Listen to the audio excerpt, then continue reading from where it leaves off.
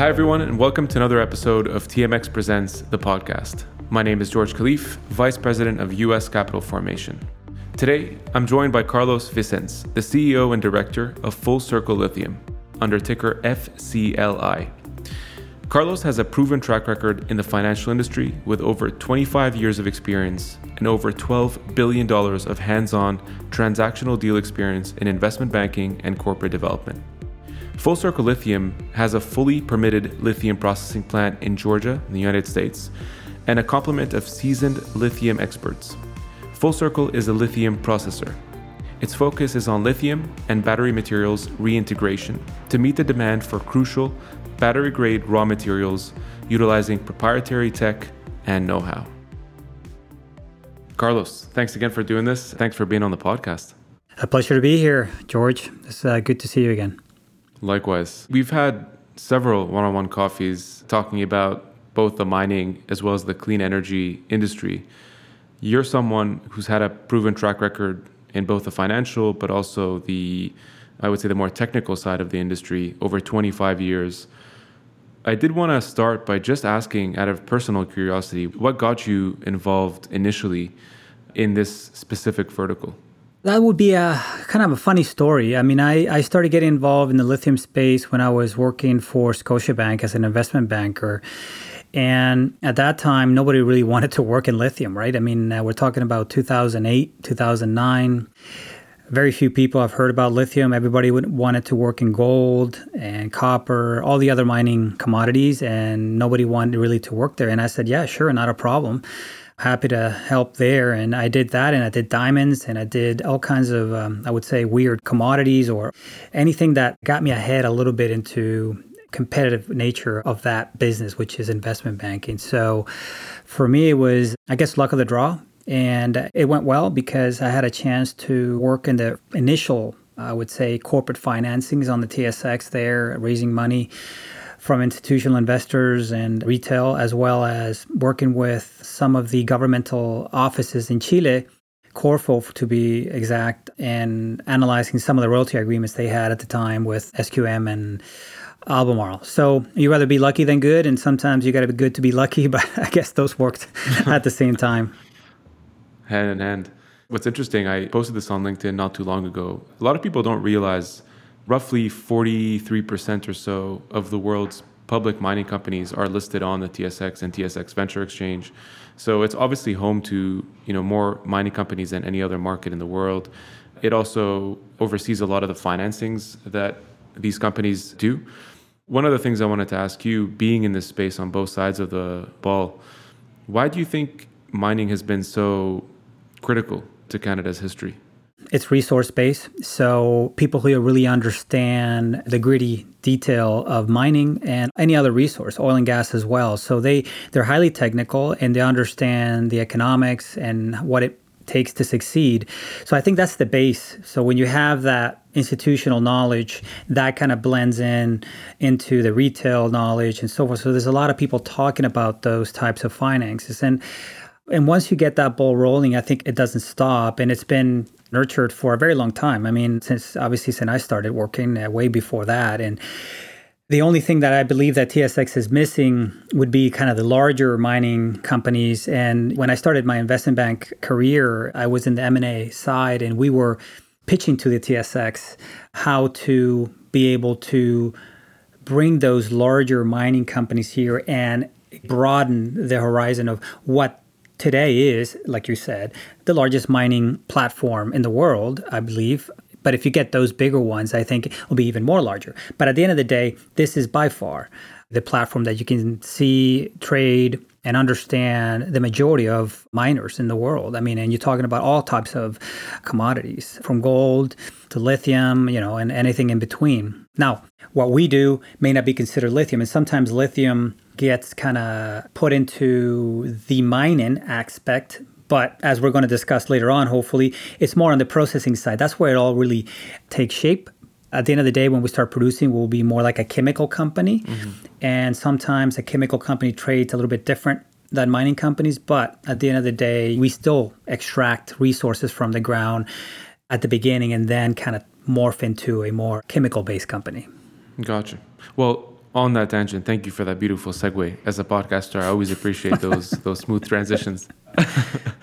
Speaking of full circle lithium, which recently went public on the TSX Venture Exchange, what I find extremely interesting about this story is now you have a fully permitted lithium processing plant that's based in Georgia in the US. You sort of transition from this investment banking, mining background in Canada, becoming the CEO of Full Circle Lithium, taking it public. Before we get into the weeds of that, what drew you specifically to lithium as a subset of both clean energy and mining, and then, as we'll see in a bit, on the chemical side?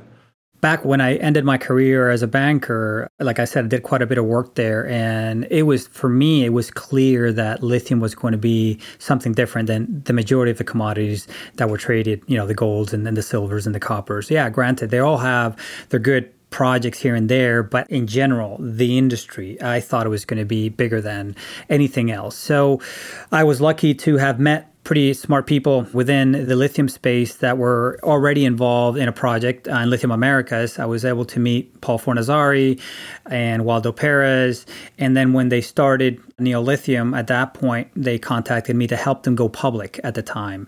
This is my second go around in terms of starting from the beginning to end and all the way through. So for me, it was difficult to wrap my head around the potential for lithium. And this was back in 2015 when we were talking a little bit about EVs and, it might happen, it might not happen. But now it's mainstream. And now it's not only EVs, we're talking about planes and trucks and whatever's next. So it's become a completely different industry and it's super exciting. And you see the interest in the industry now, it goes beyond a couple guys or a handful of people within a conference. I mean, I was just in a conference, we're speaking before we started the podcast. I was in a battery conference last week in Indianapolis.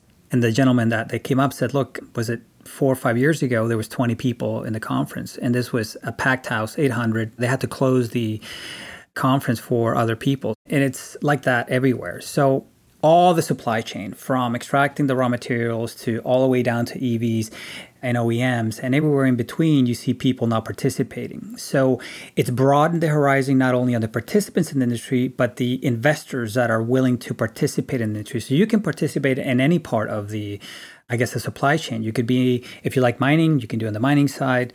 And if you like more OEM side, so if you want that, you can do Tesla. So you could participate in lithium buying a stock in Tesla, or you could participate in the industry by buying a stock in a mining company in Argentina, which was our last go around with Neo Lithium, or somewhere in between where your processing is like Full Circle Lithium, where we're kind of processing either recycled material or raw material into a product that can be sold in the industry. And beyond that, there's many different segues that you can invest into. But it's interesting. And that's why I believe at the time that, I didn't know it was going to get this big so fast. But again, you have to have a little bit more of a foresight in terms of where you want to go and then go at it and work hard and with good people. And you'll see if you'll succeed. So for me, I was lucky that obviously the lithium space got bigger than I thought it would be. But it's an interesting space nonetheless. I mean, highly technical, very smart people. We're talking about labs in the US that triple PhD guys that they've been to school more than I've been in professional careers. So you're talking to very smart people, highly technical. And my job now as a CEO is to kind of explain to a certain extent the difficult part of the industry an easier way. I sometimes obviously don't understand all the level of details that go beyond some of the technical issues, but on a big level picture, I do. And that's why I try to convey to investors and institutions and anybody that wants to hear me. You brought up Tesla a little bit, but I think most people, when they hear lithium, especially someone like me on the business side who isn't on the technical aspect of what you're discussing, people think electric vehicles, but they don't also realize every single phone in the palm of everyone's hand who's listening to this at the moment has lithium components in it. Your laptop, your digital camera, so many of the things we use on a daily basis has these chemicals that, to be honest, myself included, you both take for granted, but you're sort of oblivious to because it's something you don't realize, right? It's in the back end, it's in the hardware. You don't really see it visually and you don't realize it's powering so many of our critical components and technology that we use. With that in mind, again, for people listening who have never come across what this even means, let alone recycling lithium, what does that supply chain process look like? If you can give us like a 360 view, extremely high level, what happens when it goes from the ground to my iPhone? What does that process look like? And where does Full Circle fit into this whole supply chain? To your point, just to add a little bit, I mean, I think nobody knows that the largest buyer of lithium in the United States is the Department of Defense. And there is between 10 and 15 pounds of lithium in each soldier in the US. It's crazy. Nobody knows that. But anyway, to answer your question, so there are three main types of mines in the world. And I'm going to generalize. You got brine assets, which are water-based, so liquid water with lithium. There is hard rock, which the name says is hard rock that contains lithium, and then you grind it, and then you extract the lithium through a processing solution. And then there's something in between, which is clay assets, which is not liquid, it's not hard rock, somewhere in between. That's a more difficult asset to process. As of now, there is no clay asset in production. There are several brine assets, and there's many hard rock assets that are in production, but no clay assets. There are larger ones that are now being built in the US and other places, and they should start producing over the next, I would say, 3, 4, 5 years. So those are the three main assets. From those assets, when you extract whatever is that precursor material, either concentrated brine or that pulverized hard rock or that clay asset, you have to process it. Usually, the processing may happen, the same company may do the same processing, but not all. For example, some hard rock assets in Australia sent their spodumene concentrate, which is a precursor material, to China, and then China processes that spodumene concentrate, which contain lithium, into lithium hydroxide or lithium carbonate. And that's a very, very big market. In fact, China does not control the raw material, meaning the mines itself, but control the processing. And that's how they control the lithium space in general, apart from the fact that they produce all kinds of other products in the supply chain. But that's how China tends to control the mine, by buying or contracting in long-term offtakes and stuff of that nature, the material, and then them processing into final materials. So once you have those three mines, then you process it. Some companies do process their raw material into a final product. For example, the companies in Chile and some of the Argentinians are starting to do that into lithium carbonate. So all the way through, and then they'll sell that lithium carbonate to battery manufacturers. And those battery manufacturers then put it in batteries, whatever those batteries may be. It could be a cell phone, like you said. It could be a power tool. It can be a car, whatever it is that they need it to do. Between the processing company and the final user, there's like 20 verticals that you can get into in terms of cathode, anode, gigafactories, and so forth that provide a certain service to the industry. Now, I'm not going to get into that level of detail, but that in general, that's the way it works. So you extract the mineral, you process the mineral, and then you sell that mineral that's been processed into a saleable product, which can be technical grade or battery grade, into the battery makers, which then the battery makers put into the battery. And then it is what we use every now and then in our phones and computers and cars. But there is significant level of complexity between the final product, which is lithium carbonate hydroxide, meeting specs and all that, into putting into a battery. You know, I sometimes, on the tech side of things, people complain about being in hardware because it's cap intensive. It doesn't get as much love from investors. Imagine being in the space that you're trying to build in. I imagine both complexity, but also technicality in terms of talent and the hardware that's required, the capital. So much of this seems like the barrier to entry is very, very difficult. To get started is baffling to me, to be honest. And you came across the facility in Georgia. How did that whole situation happen? Yeah, so during our time at Neo Lithium, one of the things that I did was to travel the world and meet everybody that wanted to hear our story. And we met with OEMs, we met with cathode material makers, we met with battery material makers, we met with anybody, government officials. And through that, those meetings, I met an individual who is now our COO, Tom Curran, that owned this plant in Georgia. He had built this plant in Georgia with his father in the late 90s, closer to the port of Brunswick. And then a developer started building in the port, and then they moved inwards into a town in Georgia called Nahanta. So they rebuilt that further inland. Again, it is close to highway, and it's close to infrastructure, and it's close to rail. So, still pretty good location. But at the time, there's nothing really going on in terms of gigafactories and so forth. So long story short, when we sold the project or Neo Lithium last year, we started to say, what are we going to do next? Should we do upstream again and try to find an asset, which again, I've talked to everybody. There's not many available, and the value that I saw wasn't big enough for what I wanted to do. So we decided to move downstream because we saw a lot of value, and there isn't enough downstream players within the US producing lithium final products that can really make an impact in the short term. So we knew that Tom existed because of friendships and relationships there. So we gave him a call, and he said, yeah, I still have the plant. It's just been shut down since 2012. But if we have a plan to rebuild the plant and then potentially have some precursor material run through that plant, then we can make something happen here. So we started having those discussions, and here we are. So we have the plant in Georgia. We were fully refurbished and operating at 2,000 tons per annum. And now what we're trying to do in that plant is fill the plant, because you can have a plant, it's all good, it's nice, but if you don't put anything through that plant, then it has some value, but it doesn't have the value that we want it to have. So now we have 3 verticals that feed into that plant.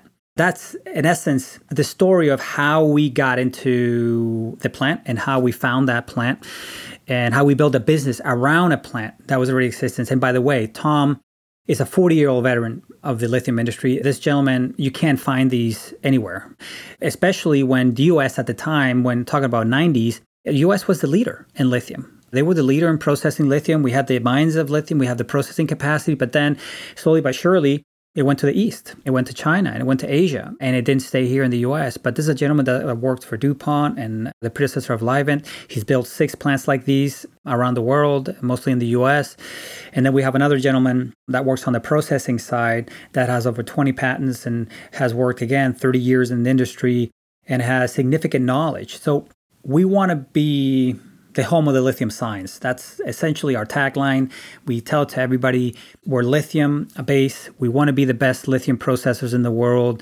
Albeit we're small, but we want to be the best ones out there and have a short-term impact on what everybody's trying to do in the industry. We don't want to be talking about 5 to 10 years from now. We want to be talking about 6 months from now, a year from now. We want to be processing, and we want to be pushing out product and making money for our shareholders. And that's the idea.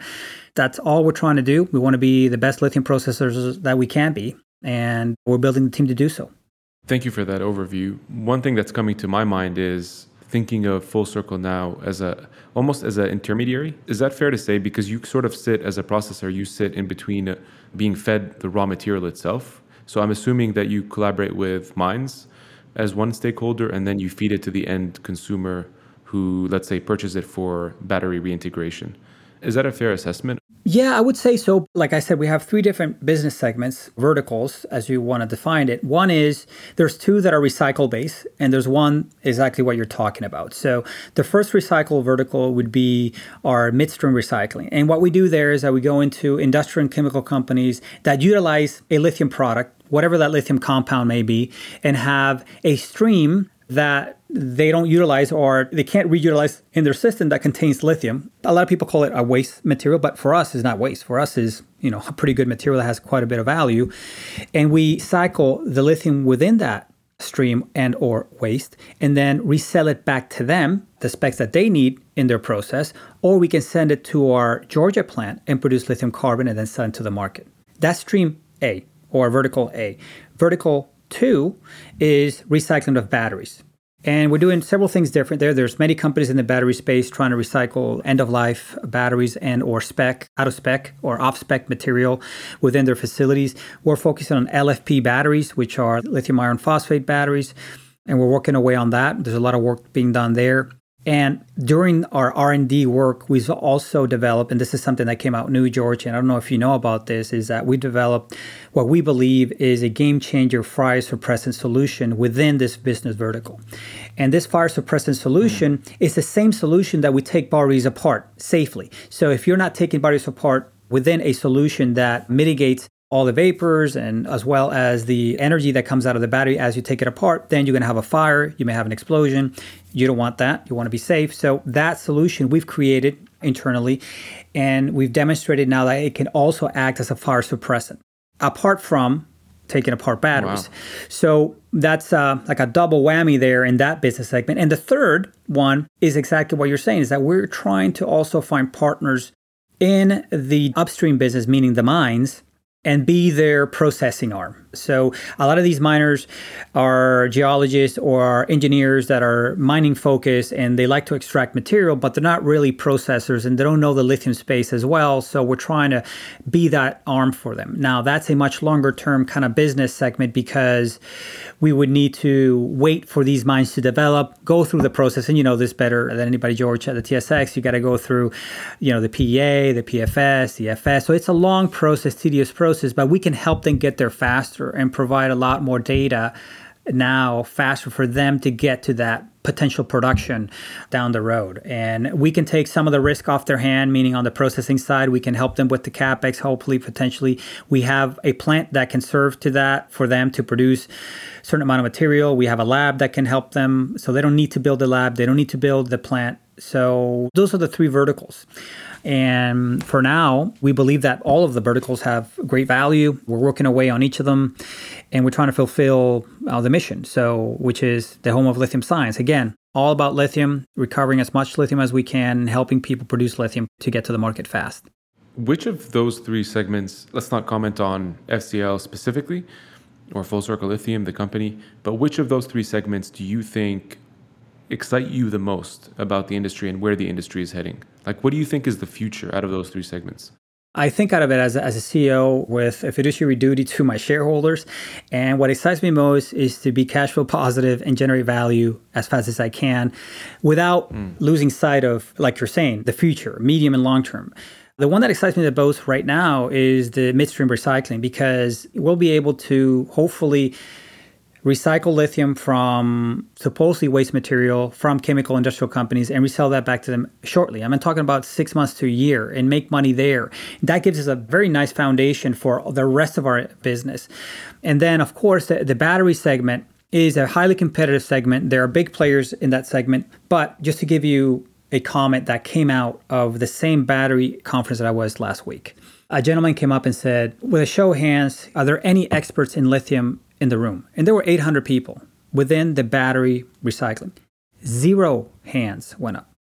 0, not 5, 10, 0 from 800. So there are no, I would say, lithium experts in the lithium battery recycling business. Yeah, I understand that the battery is not all lithium. It just has the name lithium-ion battery because there's a portion of it. And I understand that cobalt and nickel is there. And I understand a lot of the factors, but I believe that the industry is missing the lithium importance within the battery. And we're not recovering lithium at all from these batteries yet. And that's why we're focusing on recovery of lithium. And it excites me that we're doing that. Not only that we're doing it in a way that we go bottoms up, and we were able to develop this fire suppressant solution. So that gives me an excitement, but that's more medium term because the battery's not there yet to recycle. We can recycle, potentially off-spec material, which we're doing. We're looking at working with a couple companies on that off-spec material. And hopefully over the next 3 to 5 years, you get that amount of batteries coming in end of life or even longer. So there's a long way for that business to really generate, but it's kind of medium term. And then what excites me the most in terms of potential to be very big would be the business that you alluded to and I talked to, which is our lithium refinery business, which is us working together with a miner and then now having capacity to potentially produce 10, 20, 30, thousands of tons of lithium carbonate in that industry. So that's what excites me to be potentially be very large, but you need to walk, jog, run, before you're running a marathon. Maybe a 5K would be better before you go into a marathon or a longer run. And a lot of people are missing that too in the industry. They're trying to raise $2 billion and building this monster of a thing, but they really don't go through the stages of pain sometimes because you're going to make mistakes. This is a really new industry. There's a lot of unknowns within the battery recycling, all of the verticals that I've told you about. There's some unknowns there. There's some risk associated with each one of them. But if you do these things in a way that you're able to potentially mitigate them, or at least if you're going to make the mistake, able to change course and fix those mistakes before you really put the money in and build a larger facility, then that's where you really add value. So all business segments really excite me, but they excite me in terms of short, medium, and long term. And I don't believe we've stopped growing. I think that we can look sideways and potentially grow with acquisitions. And that's one of the reasons we're public, right? I mean, I told you this as soon as we met, because you asked me the question, so why is that you want to go public? Well, besides raising money in one of the best capital markets platforms in the world and being able to talk to the same people that I talked to at NEO that I've nurtured through many years, also in investment banking, you can use your shares to potentially acquire another company, and that could be a public company, or it could be a private company that wants to go public, right? And that's a very good means to monetize some of their hard work over time when you publicly are able to provide them with shares that they can measure in terms of value. So that's something that we always have present. I like to potentially be more aggressive than passive. This time around at NEO, we were very sharp focus on Brian asset in Argentina, nothing else. We're not looking sideways. We're just looking down and make sure this is going to work. And we did, and it went well. But in this segment, I think you also need to look up and make sure that, if there's an opportunity, you take that into account. Yeah, no, thanks for that. That's actually going to be one of my questions is the decision to go public and to take it public when, you were still sort of refurbishing the facility, getting it ready and preparing it to be commercial. And, Full Circle Lithium went public on May 1st of 2023, raised close to $10 million in fairly short order. I always joke with you that it was such a smooth listing, knock on wood. So what are some of those lessons as a former investment banker, having done this for the second time now? A lot of CEOs might be listening to this who haven't taken a company public yet. What are some of those lessons learned in hindsight? Well, George, you saw it from the outside, and I guess for you it went smooth, but it's never that smooth. You made it look smooth, maybe I should say, yeah. Yeah. If I would tell a CEO or a new company that wants to go public, look, it's not easy, but it's doable. You just got to keep going. You're going to have issues on the accounting side.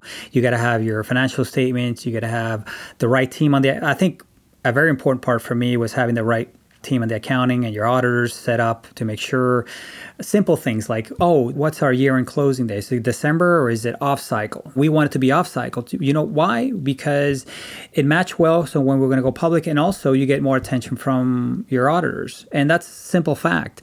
But if you want to go December 31st year-end, well, you know what? And you're a small company, the auditors have bigger clients and bigger fish to fry. So know that, at least. Things to that. Those are simple things. But on a much more, I think, broad and major aspects of that, our importance is have the right partners to go public. Do not go public and be a company that trades 0 shares and has no support whatsoever. That's a no-go. Don't do it until you have the support that you believe is fair. Again, we're not perfect, but we believe we have some support and we'll build that support. And that's my main job. My main job is not to produce lithium. My main job is to kind of be the manager there and give them the resources they need. My main job is to make sure that our story gets told in the capital markets here in Canada and the US as well. We want to tell the story. And there's a lot of investors very, very interested in the capital markets in Canada and the stories that we're trying to tell. So that's something very important that you need to do, and raise money that is sufficient for you to, I would say, live with for at least 18 months. I mean, you don't want to go back to the market in 6 months from now begging for money, because that's not going to be looked upon well. You mentioned that we raised 10 million as we went public, but before that we had raised 5 million to have the plant not fully refurbished, but close to being fully refurbished. And that 10 million Canadian as we went public really kind of gave us enough money to go public and have a business that we could generate revenue and potential cash flows over the next 12 months. So that was our intention. I mean, there are many different aspects of it, but support from banks and shareholders, or your other shareholders, are extremely important. And make sure you have skin in the game. I always say that. I think that as a company or a group of people that are putting a company together, if you're not going to run it, the people that are running it, you need to have them have some skin in the game, that they wake up wanting to go to work because they know if it succeeds, they succeed. So everybody's aligned. Sometimes you put a for-hire CEO or something like that, and that doesn't really work because they're just clipping some sort of salary and they're not as vested as you are. So be sure to have that. Well, thank you so much, Carlos. Really appreciate those insights towards the end. Appreciate the overview on the lithium industry and what Full Circle Lithium is doing to be a part of it. It's an exciting vertical, and you're at the forefront of it, my friend. Thank you very much, George. It's been a pleasure to be with you and talk to you. Of course, there's a lot of more things to say, but I'm happy to chat with anybody that wants to do it. You can find all my contact information on our website and at the TSX, and happy to chat with people about the company and about the story and how we got here. Thank you very much. Cheers. Thank you for listening to TMX Presents, the podcast. And thank you, Carlos, for sharing your story on building Full Circle Lithium and its journey of going public on the TSX Venture Exchange. For more information, visit us.tsx.com, and for more insights from capital markets leaders, visit tmx.com/POV.